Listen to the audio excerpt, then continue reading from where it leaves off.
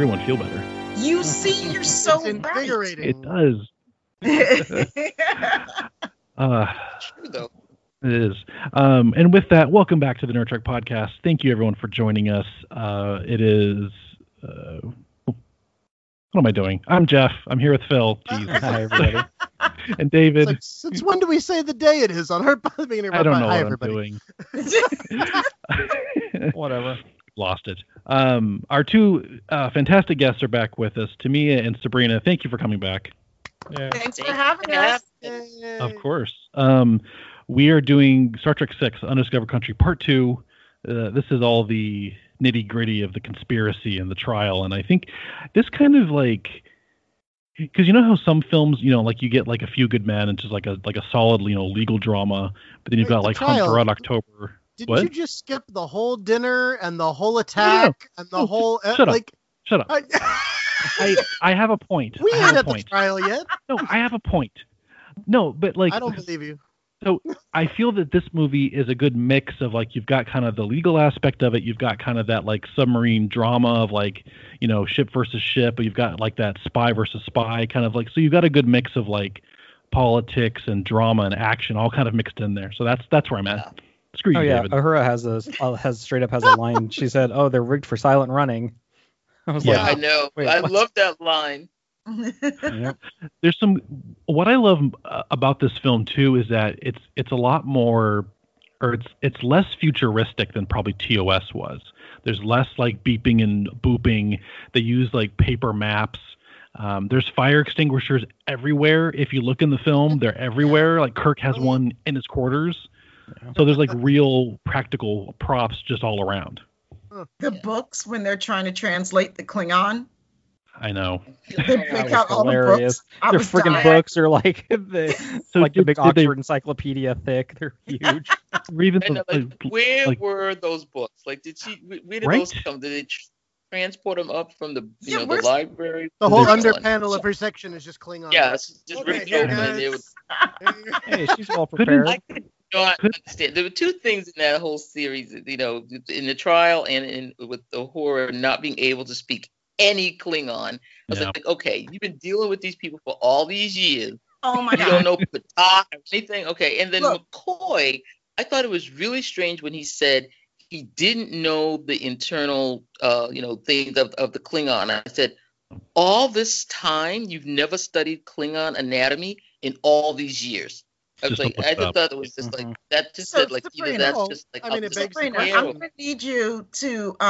the hell out of my head and stop saying the things that I was going to say. So thanks. You just took my two points. Awesome. The anatomy thing. I mean, we were friends with the Vulcans for a long time before he ever got his hand on a Vulcan to actually like learn about them.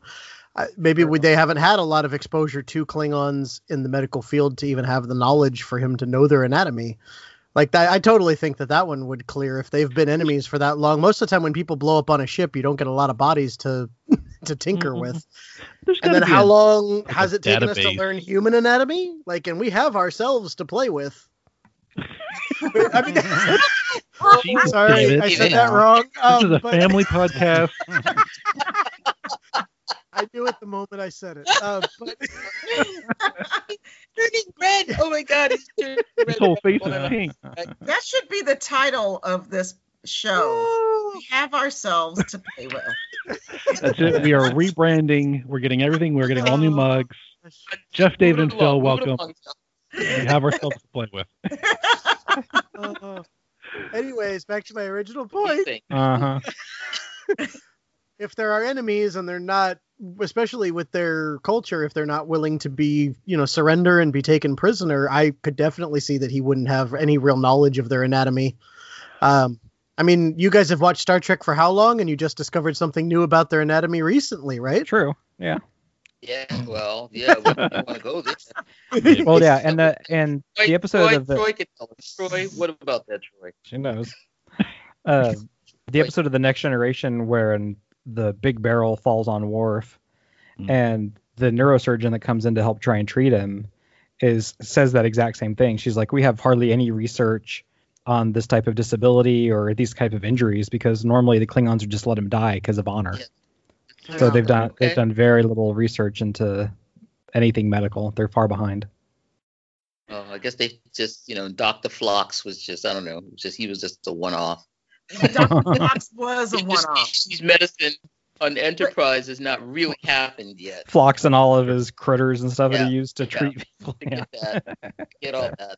But Sabrina, like honestly, like the thing that struck me as odd about what Bones was saying, but like in the trial when Bones was like, but I was nervous, and I was like, you were nervous? Like for real? Like this is what you're gonna say, that you were nervous? Like you've been practicing medicine in the field for how many years now, and all of a sudden you're nervous? Yeah, I just didn't buy that line. I didn't buy that line at all. That is true. He healed a rock creature with a bunch of cement. He probably could have figured out a Klingon. You see what I'm saying? I'm with you. Yeah. Well, yeah, and that kind of falls into the whole, like, they had to, like, with the whole books and the Klingon, couldn't they just type into the computer, what does this say? And, like, it spits out. Don't like, use the translator, but read it off the screen. Google Translate. Like, come on, girl. Right? I would have. Alexa, how do you say?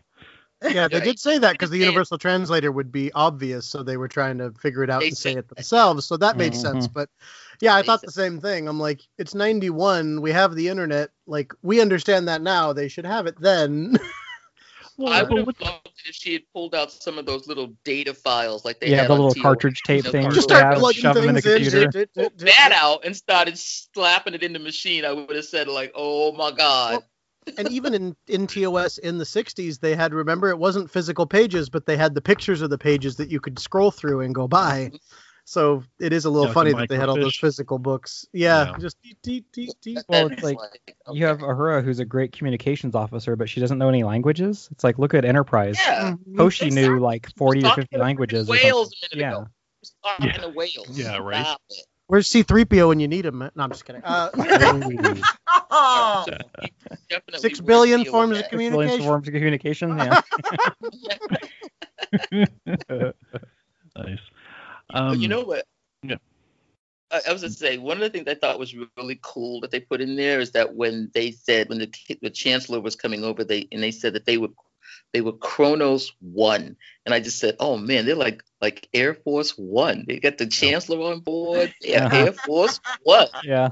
This is Kronos One. I was like, baby. That was pretty cool. That was cool. And I like, and I think that's what, or definitely what I appreciate now is just this story and kind of how it is. Because even though it's a journey for the characters in the film, it's a journey for them from TOS, from Mantrap. I mean, just dealing with everything again. Because like you said, this came out the 25th anniversary of the show. I mean, these are actors who've been doing this that's a long gig. Yeah. Most actors don't do the same role for that long. So basically they're going to meet with the Chancellor to escort them back to Earth. They're going to set up a peace, a treaty. And of course, as we learn through the rest of the film, there's people who don't agree with that. They're like, no, we should keep things the way they are. Let's put the Klingons in their place. And because even Kirk in that scene where he's talking to Gorkon, where he invites him for dinner, you kind of get these raised eyebrows, and he's like, and he goes past Spock. He's like, oh, fine. Are you happy now? Like I'm being nice to them.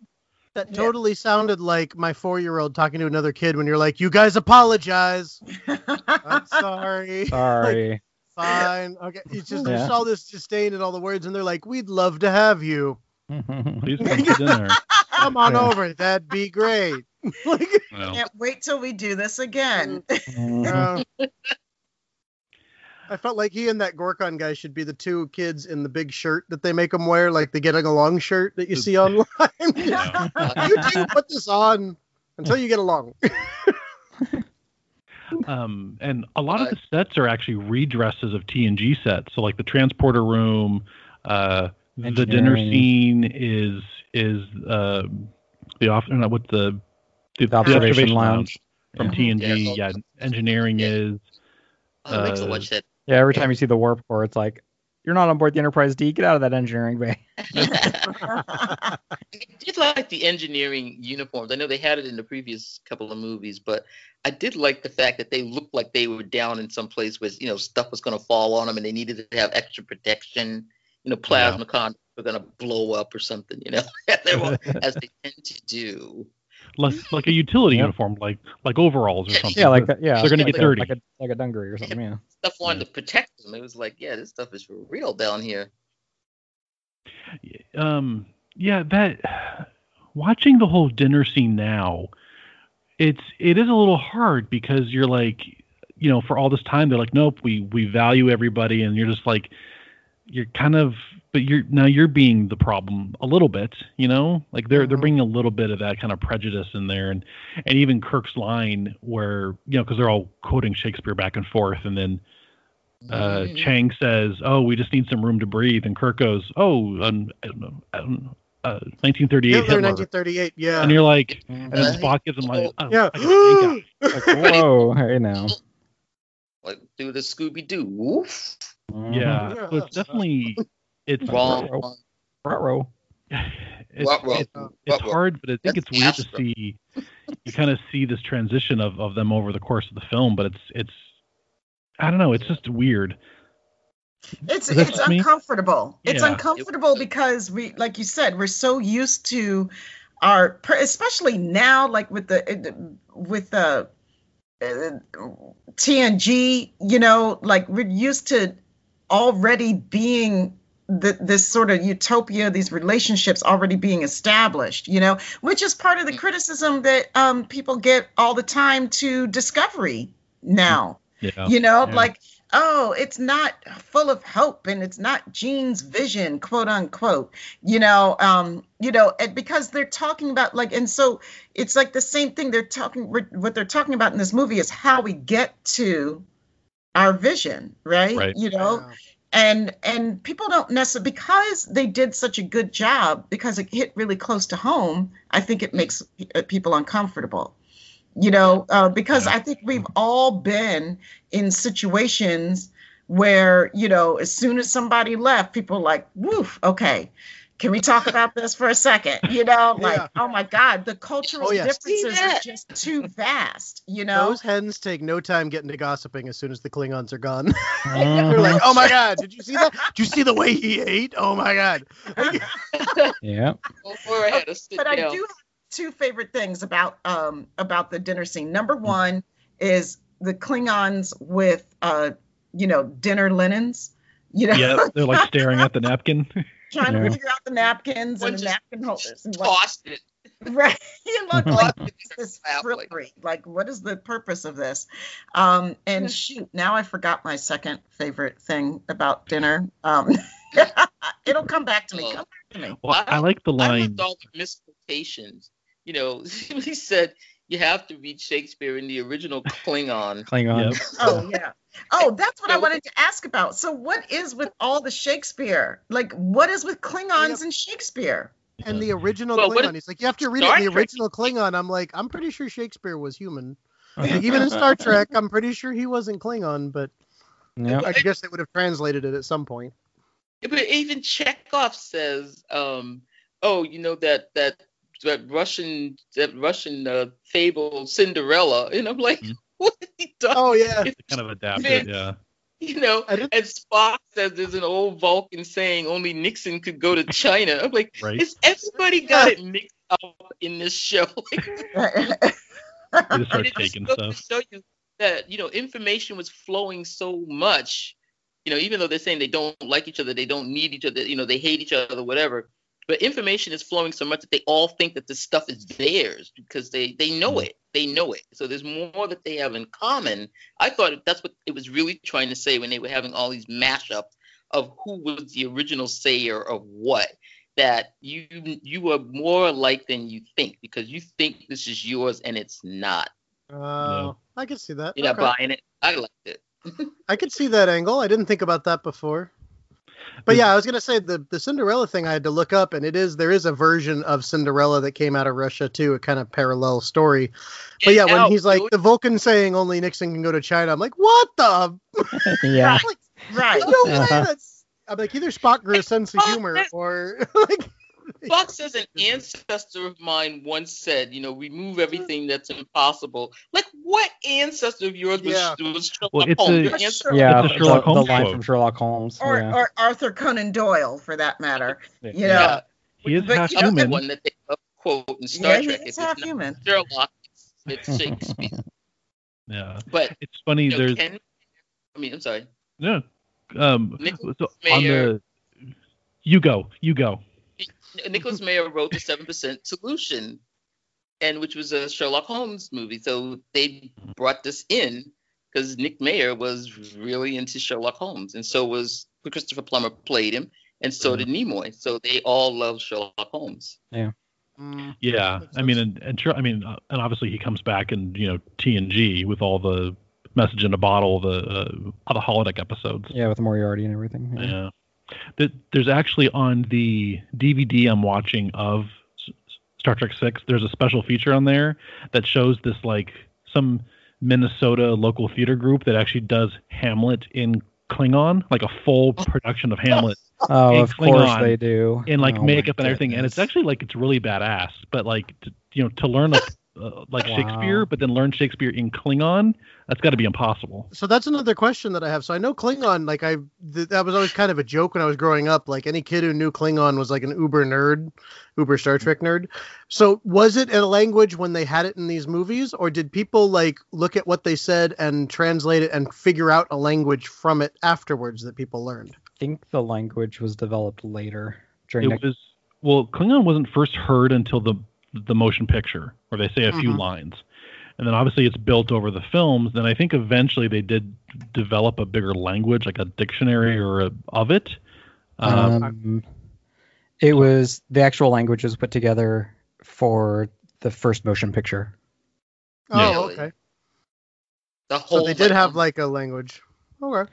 Yeah, that's when it was like they had a linguist come in and start putting together the language. Grammar and everything. Because I've heard of that for a few TV series and films and stuff. I think one of the Game of Thrones series, they wrote like the whole language out and a couple of things, something like that. Yeah, where they literally wrote a language for it. I'm like, that's commitment, man. They took it all from they got it all from Star Trek. You're welcome. Yep. Like Lord of the Rings and Elvish and all that. Yeah.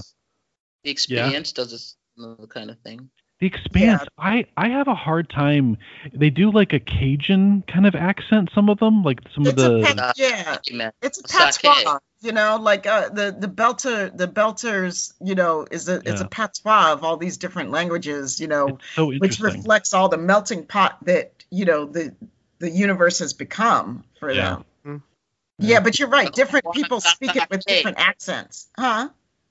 What, Sabrina? I said Beltwana Sasake. I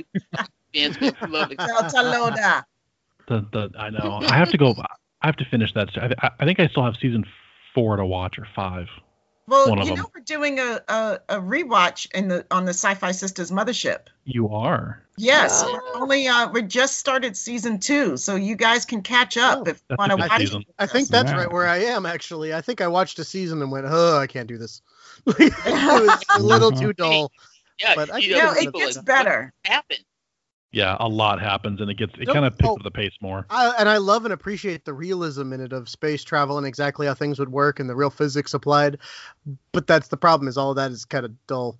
Like, it just makes everything a little slow. A lot of Trust me, they actually like improved it. They're great books. They're phenomenal books. But like the first season and the second season, they stuck so closely to the books that the TV aspect kind of suffered a little bit. And then they got some folks in there who actually really know how to write scripts, and the authors like learned how to write scripts better. And it really picks up. Yeah. Stick with it. Absolutely, it does. I think I'll come back around to it and give it another shot soon. Yeah, come us on the thread. We're explaining what happened. Yeah, I might need that. Do it. All right. Let's throw physics out the window, and so now get back to Star Trek. Back to Star Trek. So they discover basically. So someone fires on the Klingon ship. It looks like it's the Enterprise doing it, but it's not. So there's some mystery there. and David and Phil will be happy because we actually are leading up to some of our first deaths. Let me open it.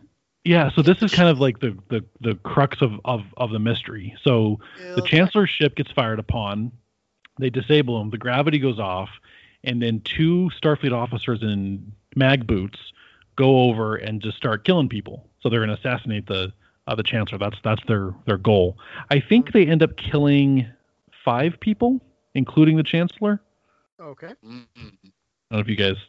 I'm going to go with your count because I didn't count. Okay, yeah, so they kill 5. And of course, I love those suits. I want to cosplay one of those suits now. Yeah, I do like. I know. Yeah, those are cool. Like Those are cool Devo. suits. Okay, so we get that. So this is kind of where the mystery, and then of course they, Kirk and Spock's, not Kirk and Spock, Kirk and McCoy go over to try and help them. They get arrested. Gorkin dies, and like this kind of sets up the whole conspiracy. Like who did what's going on, and to me this was such a shock too, because you're like, I feel like this was a better storytelling than just kind of some of the other films, because they're adding some like mystery intrigue to it. There's definitely different layers to it. Oh yeah, no, Agreed. it was definitely more complex storytelling than any of the others, I think. Yeah. Oh yeah. So we get that they go over. So there's a couple nitpicks I have for the film, even though it's my favorite. One of them is that right before Kirk goes over, Spock slaps like a tracking patch on him. Yeah. And somehow through being arrested and the trial and sent to a penal colony, it stays on him. No one takes it off and checks it. Right. Nobody says a word. Nope. It's perfectly fine. Well, it kind of makes sense though, because even when they go to the prison colony and everything, he's still wearing his uniform underneath all the furs. So Yep. It's like he was never. I get Klingons may not do that kind of thing for their penal system. But no one patted him down and was like, hey, what's this? Nothing. They might have scanned him or something, but nobody's checking. I mean, that is with where they were sent. I guess I could see that. It's kind of like we don't need to regulate you because this regulates itself. There's no way out. We know there's no way out. So tough nuggies. Yeah. And McCoy didn't see a thing. He doesn't see this thing on him at all. It's like, McCoy, observation skills, F. Yeah. He's not on point on this. He doesn't see anything. But No. that was kind of. So they get arrested. So we got this mystery brewing on the Enterprise. And then I love the scenes back on Earth with, the president. We've got the Klingon ambassador who's back, who was in Star Trek 4. You've got Kurtwood Smith playing the president. He was on that 70s show. Sarek's back. The Romulan ambassador's there. And his office is actually set in France, because you can see the Eiffel Tower outside of his window. It's not San Francisco. Just like it is in Discovery. Yeah. I was really hoping he was going to want to put a boot in somebody's ass. Those Klingons, dumbasses.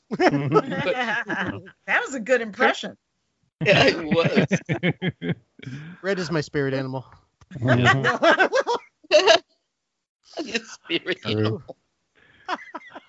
So we get their trial, and I love the whole trial scene too, because it does that. I don't know if you guys have ever seen the trials at Nuremberg or the Nuremberg trials of the film. Yeah, I have. But it does. See, I figured you would. Right. But it does that whole scene where they're doing the translators, and then it like switches from Klingon to English. Yeah. I actually enjoyed that part of it. The whole trial scene. Yeah, the fact that they had these like translator things, I don't know why. Because one part of me was like, where's the universal translator? Damn it, Yeah. So you guys have cloaking devices on your ships. Like, you have some stuff that's way ahead in technology, but everything else they indicate is supposed to be way behind. And I'm like, how did they suddenly make? Yeah, I'm like, how did they make this one scientific leap and leave everything else behind? That's all. And the guys didn't have their communicators on them, which has their universal translator built in. So right. And it's like remember when we first got cell phones, they were these huge things, like they were like a foot long. That's what they remind me of. Yeah. Well, too, because they're a very military heavy. Think if we put all of our money into the military defending, build a stealth ship, but we don't have food replicators, sorry, because it's all in the military budget. But I get that. Like a translator would allow you to intercept transmissions from other people or other races and stuff. Like there's military applications to that. Sure. Well, too, I think that scene where they're sneaking into Klingon space and they have to speak Klingon, on that listening post, their little radar just shows like a blip. It's a circle. Wouldn't you think that they would have the technology to go like, hey, that's a Federation transponder signal or code or warp signal? That ship's a different color. It takes 70 years because we get that technology in the Next Generation in 70 years. But yeah, because they can track a warp not signal. TOS era. Let me look out my space telescope. That is not one of our ships. Look out the window. At the same time, like, wasn't it interesting to me? And like, how were they hearing conversations on the other ships, on each other's ship? Like, I mean, you can establish a communication link, but you're not going to just hear random conversation, you know? Yeah. Well, if they're not using an encrypted channel for their communications, then they could pick up stuff. Well, no, because when they first attack the Klingon ship, there's Uhura. She says, "Oh, there's been a lot of shouting and someone's died." Like, how is she hearing that? How is she hearing that? You missed the scene where they passed a traffic sign that said "Tune radio to blah blah blah" for information. It's like a drive-in. Turn maybe all the frequencies were open and they were just screaming and yelling. I mean, the moon just blew up. Maybe that's true. But but what you're saying is interesting because the very fact that they came to the Federation and they were saying, we have to have you guys stand down because all of our money is in defense, and the only way we're going to help save our planet is if you guys stand down. I mean, the whole point of the movie was that they had all their money in military and war, and if they were going to save their people, they could not possibly let Starfleet sit there with star bases on the neutral zone. Oh, absolutely. So it all tied together.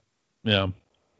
And I love this scene too, is like, especially again, watching it now, knowing who's in on this conspiracy, when you see those things happen, like where you get like Kirk's, his log, like there's like a spark in his eye. He's like, okay, someone recorded that. Who could possibly, like, his brain is working already. And even Spock's brain is working too.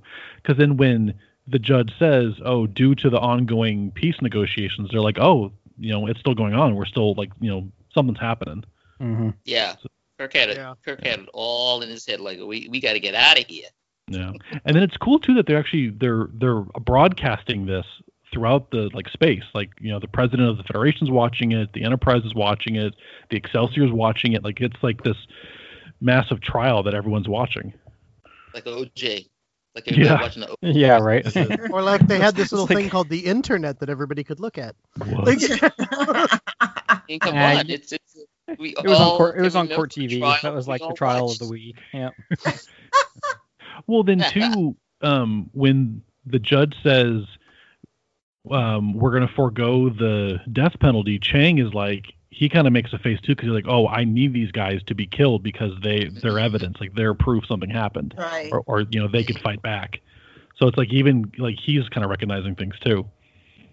Yeah, that was. And then of course we have. Yeah. And then of course we have Colonel Worf.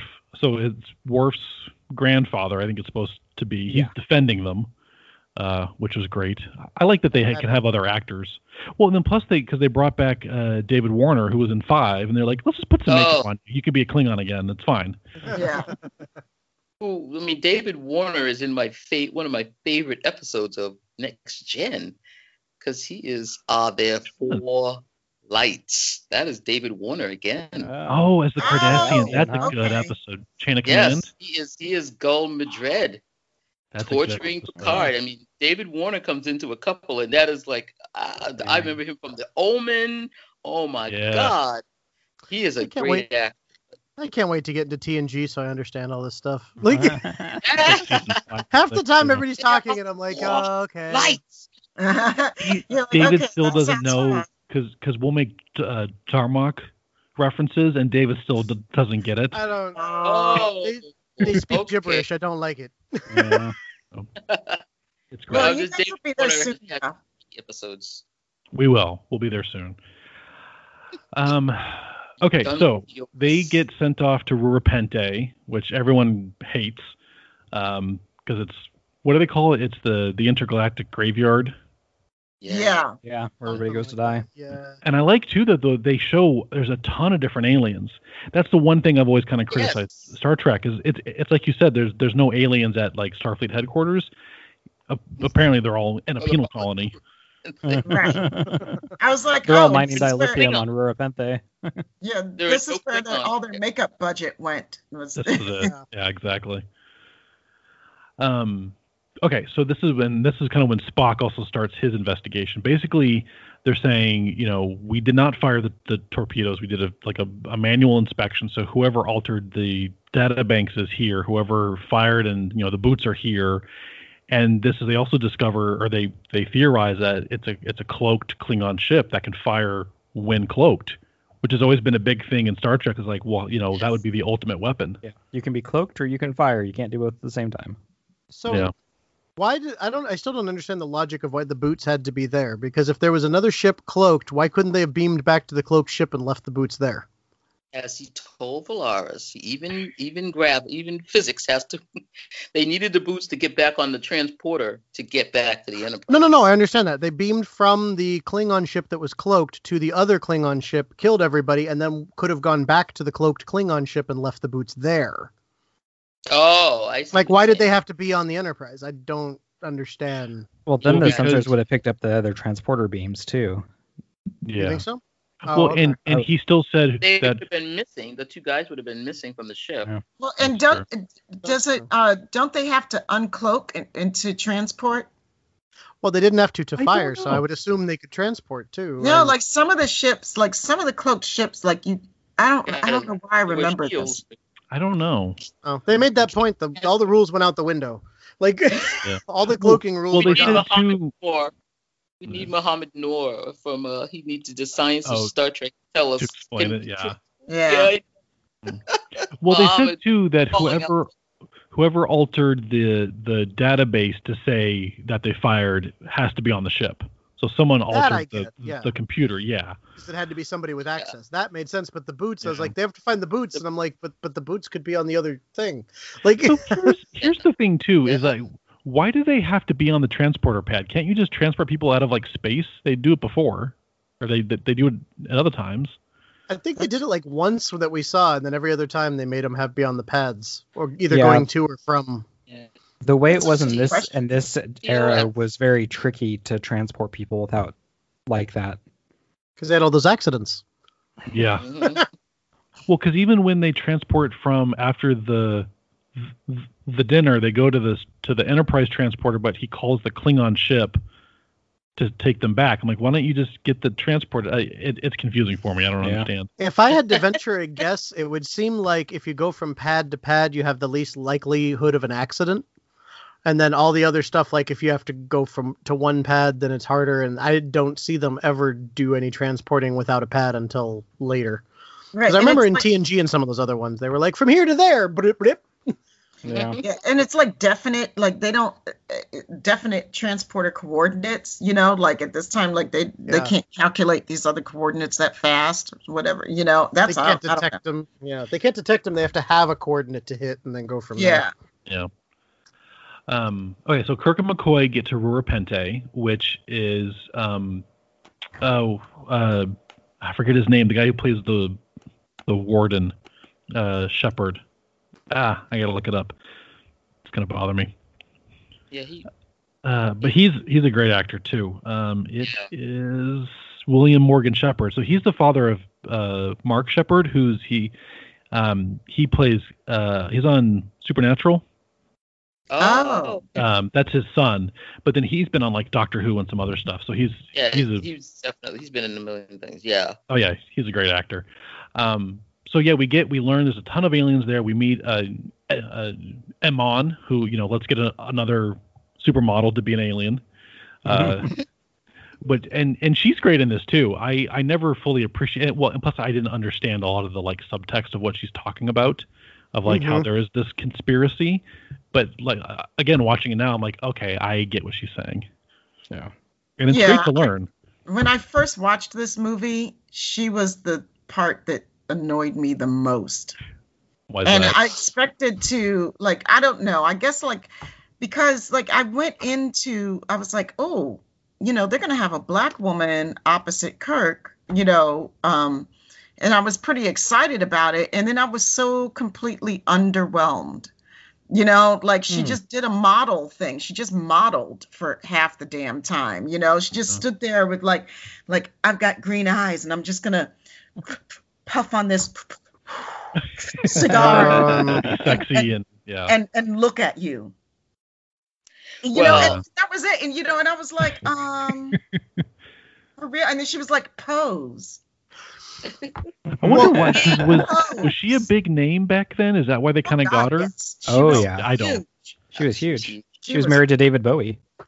Yeah. She was like Tyra Banks huge. Like they were the couple for a long time. They never divorced, right? No. She was with him till he died. She was with him till he died. Yeah. Well, and he meets her right after he finds out the genitals of the blue dude, right? I have so many questions about that. Kicks him right in the nuts or kneecaps every time I think of that, I think of Men in Black 2. He's a Balchinian. Yeah. Balchinian. Yeah. I feel so. Then okay, if this alien has his genitals on his knee and he it's just open, he just has his pants are just open. Is he just exposing himself? Yeah, like what is saying? Hey, don't judge. I'm just saying. Maybe it's comfortable. It's just out there, man. He's going commando. Whatever they're wearing would protect that in a way, like, or at least try to. Yeah. That sounds like he's completely unprotected. Exactly. Yeah, he's told. That's like the worst, like fighting thing. Like he's not even guarding it at all. Dude, like throw a knee pad over that. Sabrina, what did you think about Iman when you first saw this movie?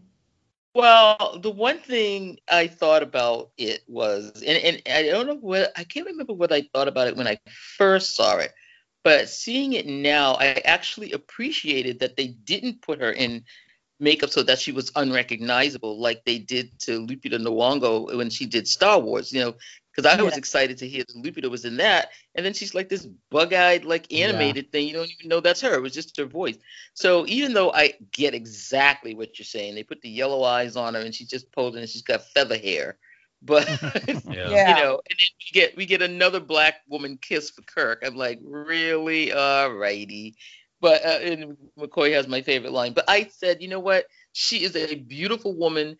Just let her be beautiful. If you just put her in there so she's going to be beautiful, then just sit there, girl, and pose. Go ahead and smoke that stogie. And look at her. Whatever. Yeah, I kind of like McCoy's line. Yeah. Oh, yeah, his line is great. What is up? He's like, what is it with you? What is the deal with you? Like, that totally sums it up. Oh, yeah. It's totally disgusting. But that's I don't know. I think... Go ahead. No, well, I'm going to sit here quietly. You go. At that age...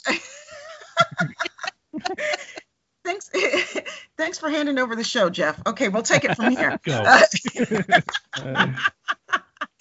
I think like just at the age that I was when this movie came out, like, see, there's only a few things that I actually remembered about this movie upon watching it this time around, because I haven't seen it. I mean, I don't know how many years it's been since I've seen this movie, but like, you know, but so all I remembered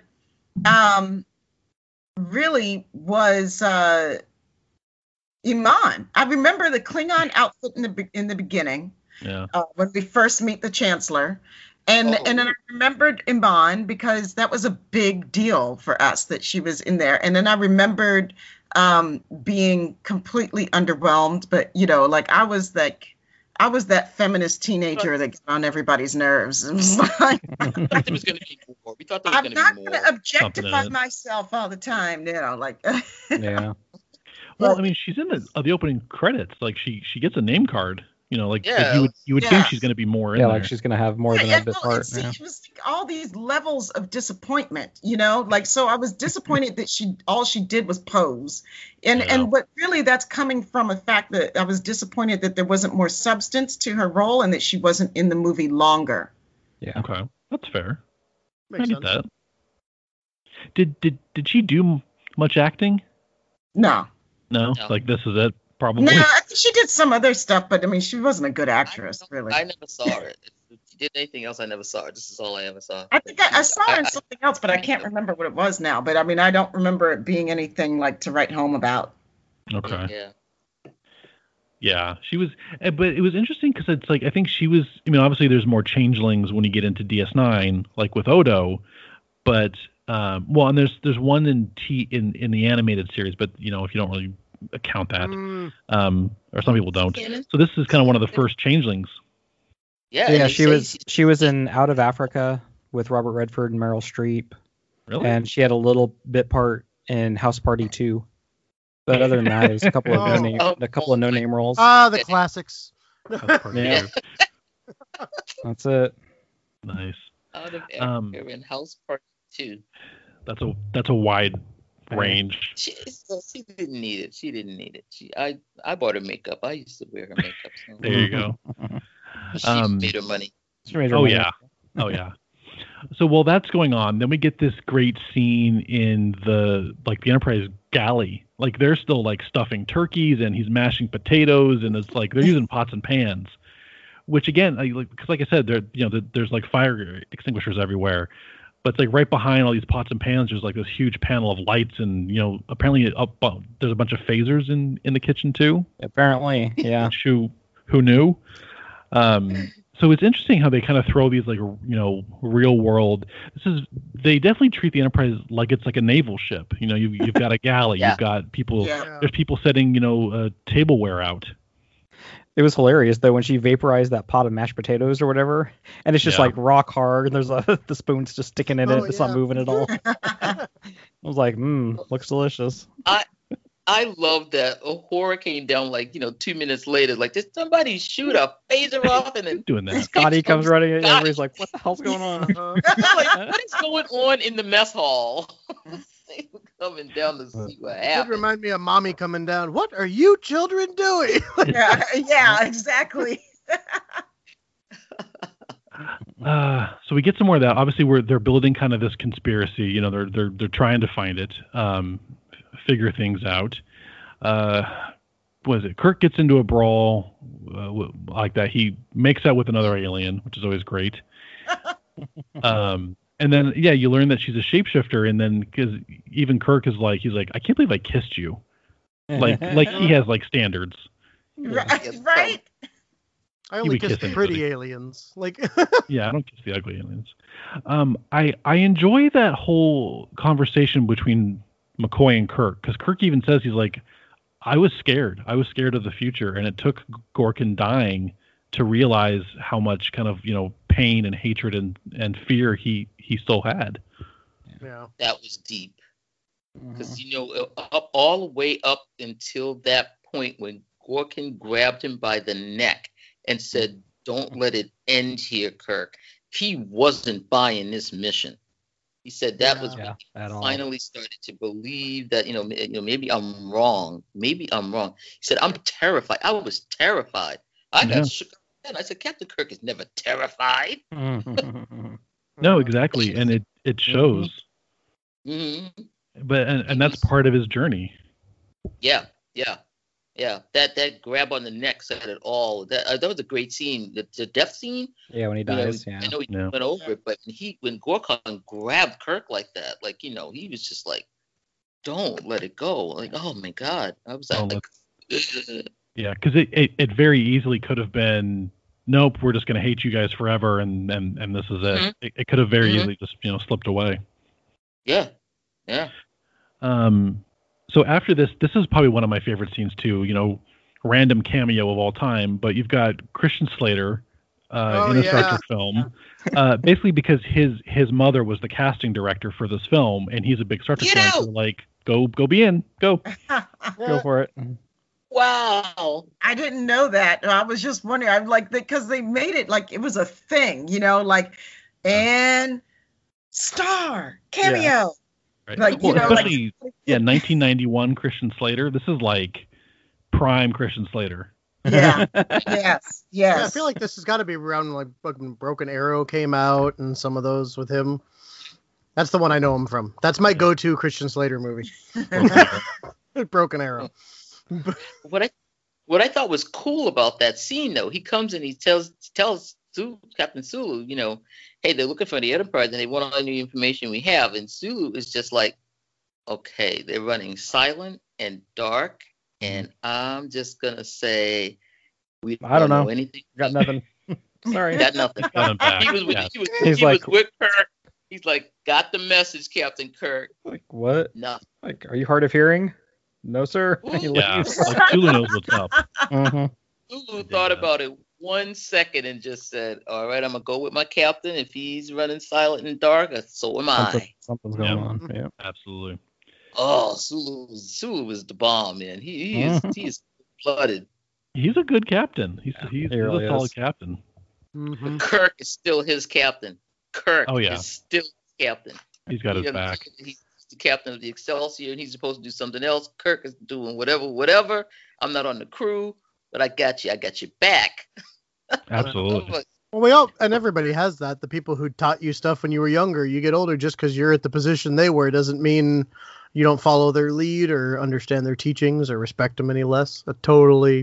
You see that. He's like, all right, I trust him. Yep. Yeah. And he's trusting Spock in this because Kirk is in Rua Pente, so he's trusting Spock. Oh, yeah. Yeah, that's true. Absolutely. Okay, so this is when they do their whole escape attempt. And again, I never got this as a kid. I was like, oh, they escape super easy.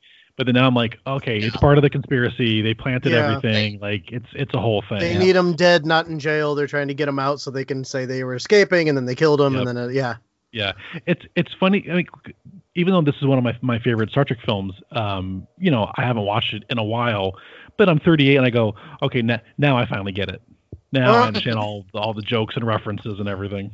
Well, yeah, you were what, 9 when you saw it in theaters? 91, I would have been 9, yeah. Oh. Well, I've seen How it. dare you didn't get all the innuendos and everything. I know, right? I should know everything. Old soul, you. I know. Well, and this is another example of why McCoy does not do good in cold environments. There's a TOS episode where he almost freezes to death. There's an animated episode where he almost freezes to death. Send that man to Florida. I know he needs to retire. That's where he needs to retire. Yeah. He does not like the cold. I'm telling you. Yeah. He's like, well, just leave me and go on. Yeah. I love it. Yeah, he immediately drops down. He's just like, leave me, all dramatic. It's so good. So this is then we get them speaking Klingons and all that, which is hard. I know they're trying to add some comedy to it too, but it was just that whole scene's weird. Yeah. It was awkward. It was awkward. Okay, so then the shape-shifting, she finally admits this is all part of the conspiracy. It's you guys trying to escape. We're going to kill you. And, Kirk fights himself. She turns into Kirk, which is very meta. Cool. I think Kirk ultimately loves himself. Right? In some ways. Yeah. Shocker. Yeah, of course. Right, yeah. And just when he's about to explain who the massive conspiracy was, they get beamed up by the Enterprise. Spock saves them. Yep. And I like that whole thing. And then of Damn course you couldn't wait 2 more seconds. He's like, you want to go back? We can send you back down. Yeah. Scotty then discovers the suits with the blood on it, but then of course right then they discover the bodies of the two that did it, and of course it's the two bigoted crewmen, which again, if you go back and watch it, that scene where they're kind of making fun of the Klingons, and then Valeris is like, don't you guys have work to do? And you're like, that has a whole new meaning now. Yes. Oh, yeah. It's not just like, go about, fixing conduits. It's like, don't you have a job to go kill somebody? Right? Shouldn't you be somewhere? Yeah. Being assassins? Exactly. So we discover that they die. So that's 2 more, and that's crew. David add them kill count. And then we discover it's Chang, actually, who was part of this conspiracy as well in his Bird of Prey. Oh, I love him. He's such a great villain. Oh, he is. In some ways, I kind of like him better than Khan. As much as I love Ricardo Montalban and his over-the-top Khan, but he's a very subtle, like, tactician villain. Chang is. I love it. Well, even when they're sitting in the dinner scene way earlier in the movie, he makes some great comments about, like, you and I are the two that are going to have to build the new world, essentially, and we're not going to be able to live in it. which is a very I've heard that before, but it's a very profound thought to get from the villain of the of the thing. Yeah. So they die. They set up a sting basically to try and bring out whoever did kill them, and that's when we learn that it's a Valeris. Which then Spock gets angry, like he's mad because he's so much faith and of like supporting her and mentoring her, and then he's like, you basically let me down, and he gets mad. That was one of the I mean, outside of Kirk's whole arc, Spock's sense of betrayal there was one of the most poignant parts of the movie for me. Like I it was palpable. I really felt it. I loved the way that Leonard acted those scenes with her. Yeah. Absolutely.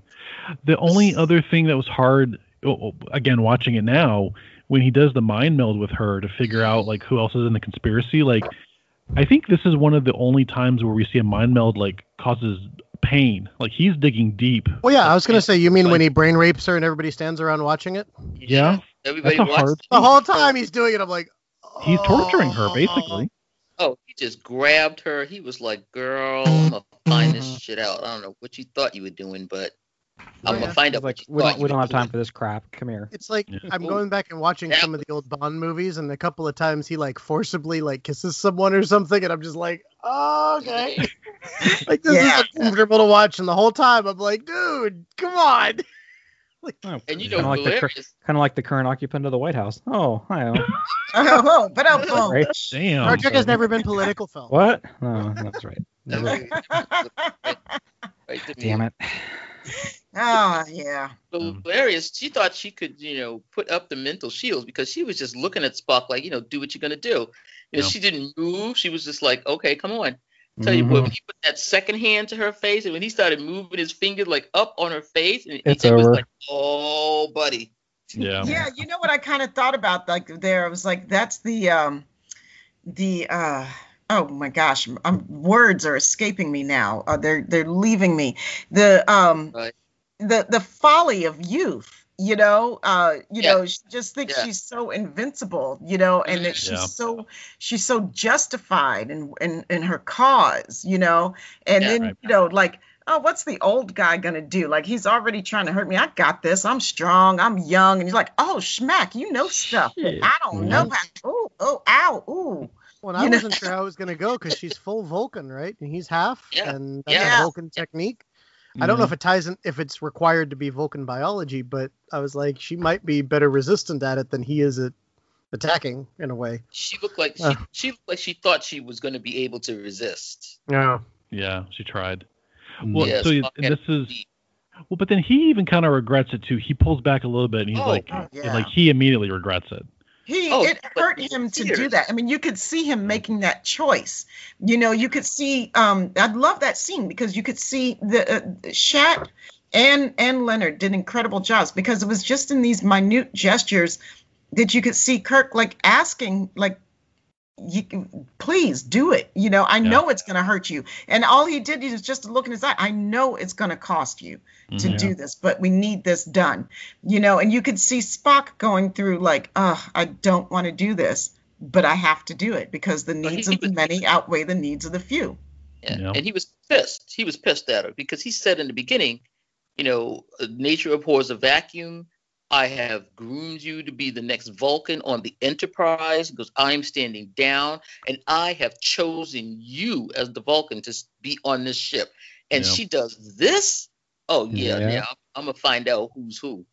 That was too much. That was too much for him. Yeah. And we learn it's Admiral Cartwright. It's the Romulan ambassador. It's General Chang. So like, and it's, and even pretty much all the people. Like all the main people that would be involved. Yeah. Everybody. We all work together so we could destroy everything. Yay. Kind of like currently what we're going through. Oh my God. I'm sorry. Politics again. I know, right? Funny how that works. The only thing she didn't know was where it was. And so that was so weird that, they just asked Sulu and he was like, oh, it's a Khitomer. Yeah. I know, right? How'd you guys not know it wasn't a Khitomer?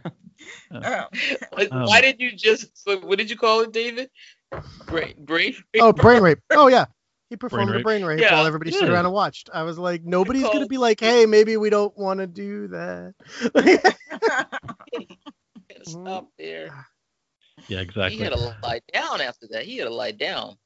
Yeah, Yeah. I like this whole scene because it's them kind of coming to terms, and even Spock says, "Have we become so old that we're just useless at this point? We've outlived our usefulness."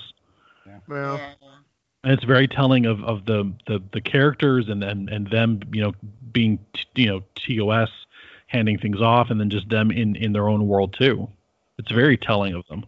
Yeah. I mean, Spock is like, am I so naive? Am I so optimistic that I would have missed that this person that is so close to me would believe this? I didn't understand. I didn't listen to her. mhm.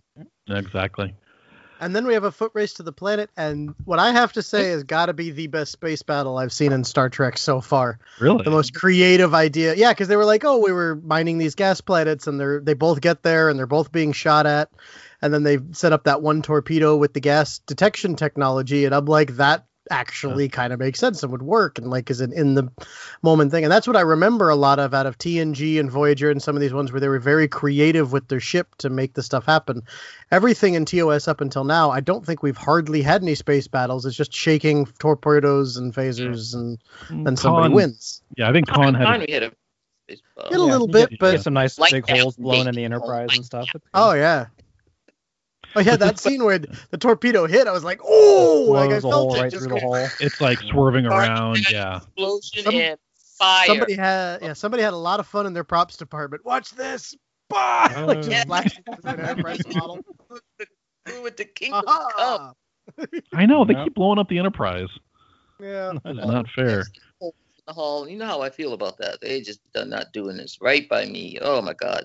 No. But one thing I did want to say about this is that, I think this is where we get a lot of Galaxy Quest is coming from a couple of these scenes, because General Chang is Saris with Yes. Oh yes. that patch on his eye screwed to his head. And then that whole thing where I think that, going in the tailpipe. I mean, don't they do sort of the same thing in Galaxy Quest when they blow them up? They target the thing. or something like that. No, he said No, in Galaxy Dragon Quest he Mine. flies. Yeah, he flies Dragon close to the mines and then flies at him. And, Yeah, blows yeah. them up. But it is that Yeah. same kind of creativity. Use your environment, use the situation around you, instead of just okay, we're gonna sit here and fire at each other. Everybody jump around the set and act like you're man. being thrown around. And I love Sulu making that race to get there. He was like, well, then fly her apart. Yeah. Flyer apart. Oh, yeah. I like that. They're like they're going so hard the ship's like shaking like like Yeah, that like a jalopy going down the road. fat ass on the bottom of that thing has to drag. Yeah. In space where there's nothing. It was flat out, man. And then the transwarp drive, I guess, never worked again because they didn't seem to reference it in this one, right, David? The one that you hate so much.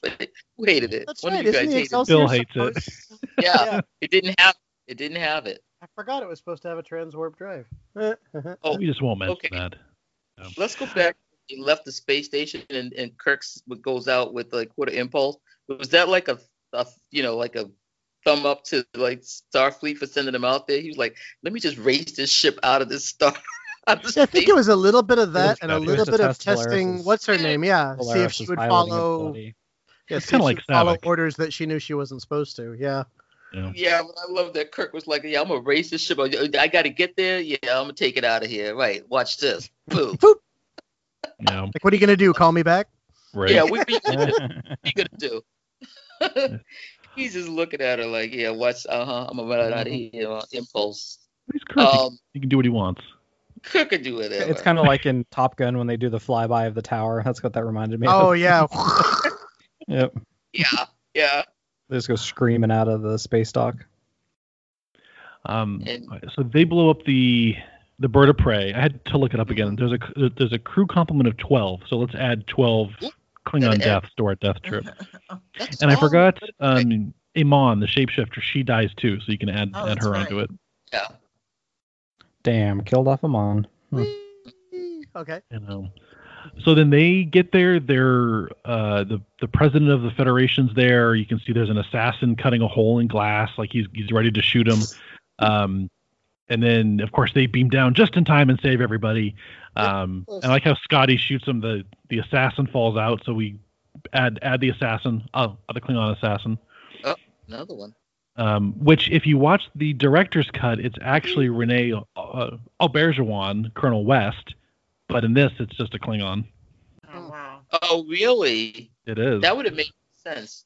Because that's another bugaboo we have. That this Klingon has got this huge box in this secret location, and he leaves the room with this box, and nobody went and Nobody scanned notices. that. Yeah. He got a rifle in there. It's like, okay, whatever. Let it go. Yeah.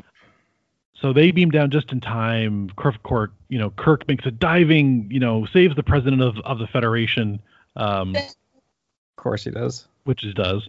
Everyone's safe. They arrest the conspirators. So they arrest, the Klingon ambassador, Romulan ambassador. What's the other one? Admiral Cartwright. Admiral Cartwright. That's who it is. That was great timing. Sulu and the security guys beam down right in front of Cartwright, and they're like, "Hold on, Admiral." Yeah. It's like, did they have his coordinates, his specific coordinates to be alive? I know, right? Yeah. Right. Yeah. Oh, they're just lucky. Yeah. So they save everyone. Of course, Kirk gets a standing ovation. But I like too. He even talks to the Chancellor. He's like, people fear change. This is what your father wanted, but he basically said, or he doesn't say it outright, but he's basically saying, I've learned my lesson. People fear change, but we have to move towards this future, which is great. Yeah, absolutely. That was good. And then they get back to the ship. Then he makes a Peter Pan reference, and everybody goes on their merry and that's way. it. Yes, I loved it. The Peter Pan reference. Yep, second star to the right. As a kid, even I was always like, "Wait, second star to the right of what?" It always bugged me. I'm like, I want to go to Neverland. Where do I start? I thought I was the only one to question that. I'm like, you need to be more specific. There's a lot of stars out there. All of them. All of those stars. All the stars. Getting ready to stand down. He was getting old. He was done, and he's quoting Peter Pan, the boy that would never grow up. Hey, he wants to take one last joyride in the Enterprise. I can't blame the man. Yeah, nope. we're not going to stop. Not at all. No, but that's and I like that whole goodbye with Sulu. He's like, it was good to work with you one last time, and kind of get a send off from him. Mm-hmm. Yeah. But then that's it. That's the end. They kind of ride off into the sunset, and that's the end of the TOS. Yeah.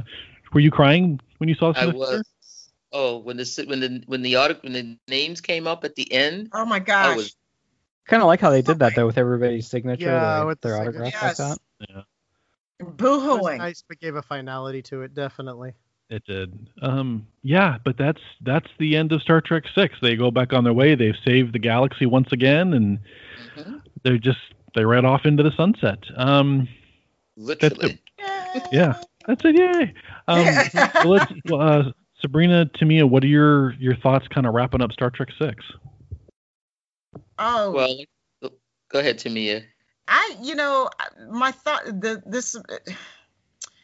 I keep thinking about how really relevant it is today. That I feel like in a lot of ways this movie is more relevant today than it was when it came out. And I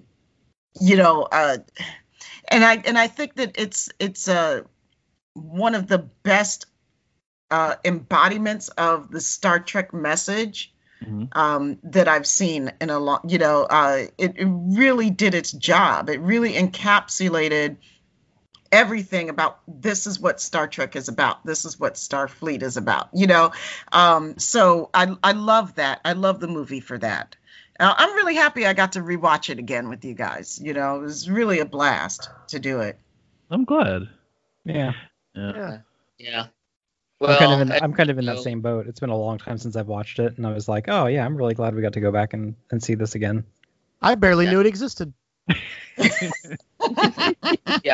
had a classic moment near the beginning of our podcast when they were like, "Oh, great!" When we get to the movies, and I'm like, "Oh yeah, I think I saw 4 of those," and they're like, "There's 6 of them." I'm like, "What?"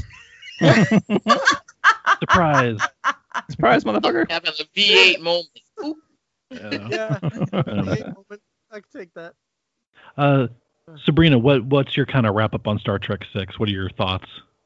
Well, as I said before, this was the end of my franchise, my captain, and so to watch them all go off into the sunset, it was really emotional for me because like I said, I was there when they started off at 10 years old and had been watching this same crew go through all this stuff and save the galaxy one more time, and it was really hard for me to believe that they weren't all going to come back as the crew of the Enterprise. They would make cameos or whatever, but that was really hard to it was definitely the end of an era, and I thought they ended it well. We were pretty happy that it they didn't blow the ship up and everybody died or something. A J.J. Abrams ending of some sort. But and they brought all the elements in that we always loved. The Shakespeare, the comedy, like everybody having a job, and great battle scene, and alien that adversary you really couldn't stand, and it was and a lot of familiar faces, a lot of people that had been in the other Star Treks or will be in more Star Treks, but the whole family was in there, so it was great. Yeah. Absolutely. No, you're right. David, what's your wrap up on TOS on this? Oh gosh, on all the TOS, huh? That is. Well, you don't have to do the whole thing. Let's just on Star Trek 6. What's your thoughts on that? No, like I said, I definitely like this. I think my order goes 4, 6, then 3 and 5 are tied, and then 1 and then 2 is at the bottom. I liked that this had Klingons that I recognized. I liked that it had the more interesting plot, and that it really did push that envelope of like, if you're going to create a utopia, everyone has to be involved. You have to try and make peace with your enemies. If you're going to do that, you can't keep that kind of anger in your heart and such, and yet still try to live at peace with other people. It had a solid message, and I thought it was a lot of fun, and it had some great space moments, space battles. Like I said, I think the best space battle in all of Trek has happened in this one, or all of Trek so far, I should say. I really liked it. I'd say maybe a 9 on the Devo meter. Awesome. Good. That's pretty high for you. I'll take that. Yeah, it is. Yeah. Mm-hmm. Yeah. Phil, what's your parting thoughts on 6? Yeah, I like 6 a lot. It's a really fitting farewell, because we kind of get all those elements, like you guys have said, that we like from our TOS. It's a little bit of a good message, a little bit of serious, a few ha-has in there. Everybody gets like their one-liners and stuff in, and it's everybody working together, and it's just kind of that full embodiment of what Star Trek is. And the movie itself, I mean, especially, I know after the disappointing box office of 5, people weren't really sure what 6 was going to be like or how it was going to do, and it got a really nice reception. It made almost $100 million at the box office, and I mean, overall, it's one of my favorites. I like 4 because I'm a sucker for whales, and 6. So yeah. No, absolutely, and I'm with all you. This is my favorite of the films. I enjoy it. It's got one of my favorite lines that I still quote to this day, is when Kirk's kind of hungover and he's like, Chekhov, is there a radiation surge? He goes, just the size of my head. I was like, that still sticks with me. Mm-hmm. I enjoy this. I think it's been fun. So it's been great. Yeah. We have a final kill tracker amount too, by the way. What is your final kill tracker? So we have, in all of TOS, we have 473 crew, 1,122 not crew, and 55 red shirts, for a total of 1,650 people who die in the course of TOS. Good even amount. Nice. God. Dang, That's our rough count. that's crazy. Wait! I'm gonna blow your mind. You got to count all the people that died on Praxis. Damn it. We have specific rules. We have rules. We have rules for this. Yeah. It had to be a specific number stated at some point in the episode or the movie. Quantifiable. And people that we saw. It can't just be random references off of to something. I think we had one episode where they did that, something about like, oh, this ship 100 years ago died with X amount of people on it. We're like, no. We kind of create our own rules. Like, come on. There are rules to this kill count. Okay. Yeah, exactly. We have standards here on this podcast. Sorry. Do we? No. Yeah, do we? Do we really? Well, I know it's getting late. Let's do this. where it has been an absolute pleasure to have both of you on, Sabrina and yeah, and you are both welcome to come back anytime. Please do. Right. Thank you. Yeah, especially now as we get into TNG. So Yeah, if you have some favorite episodes, That's for me all absolutely.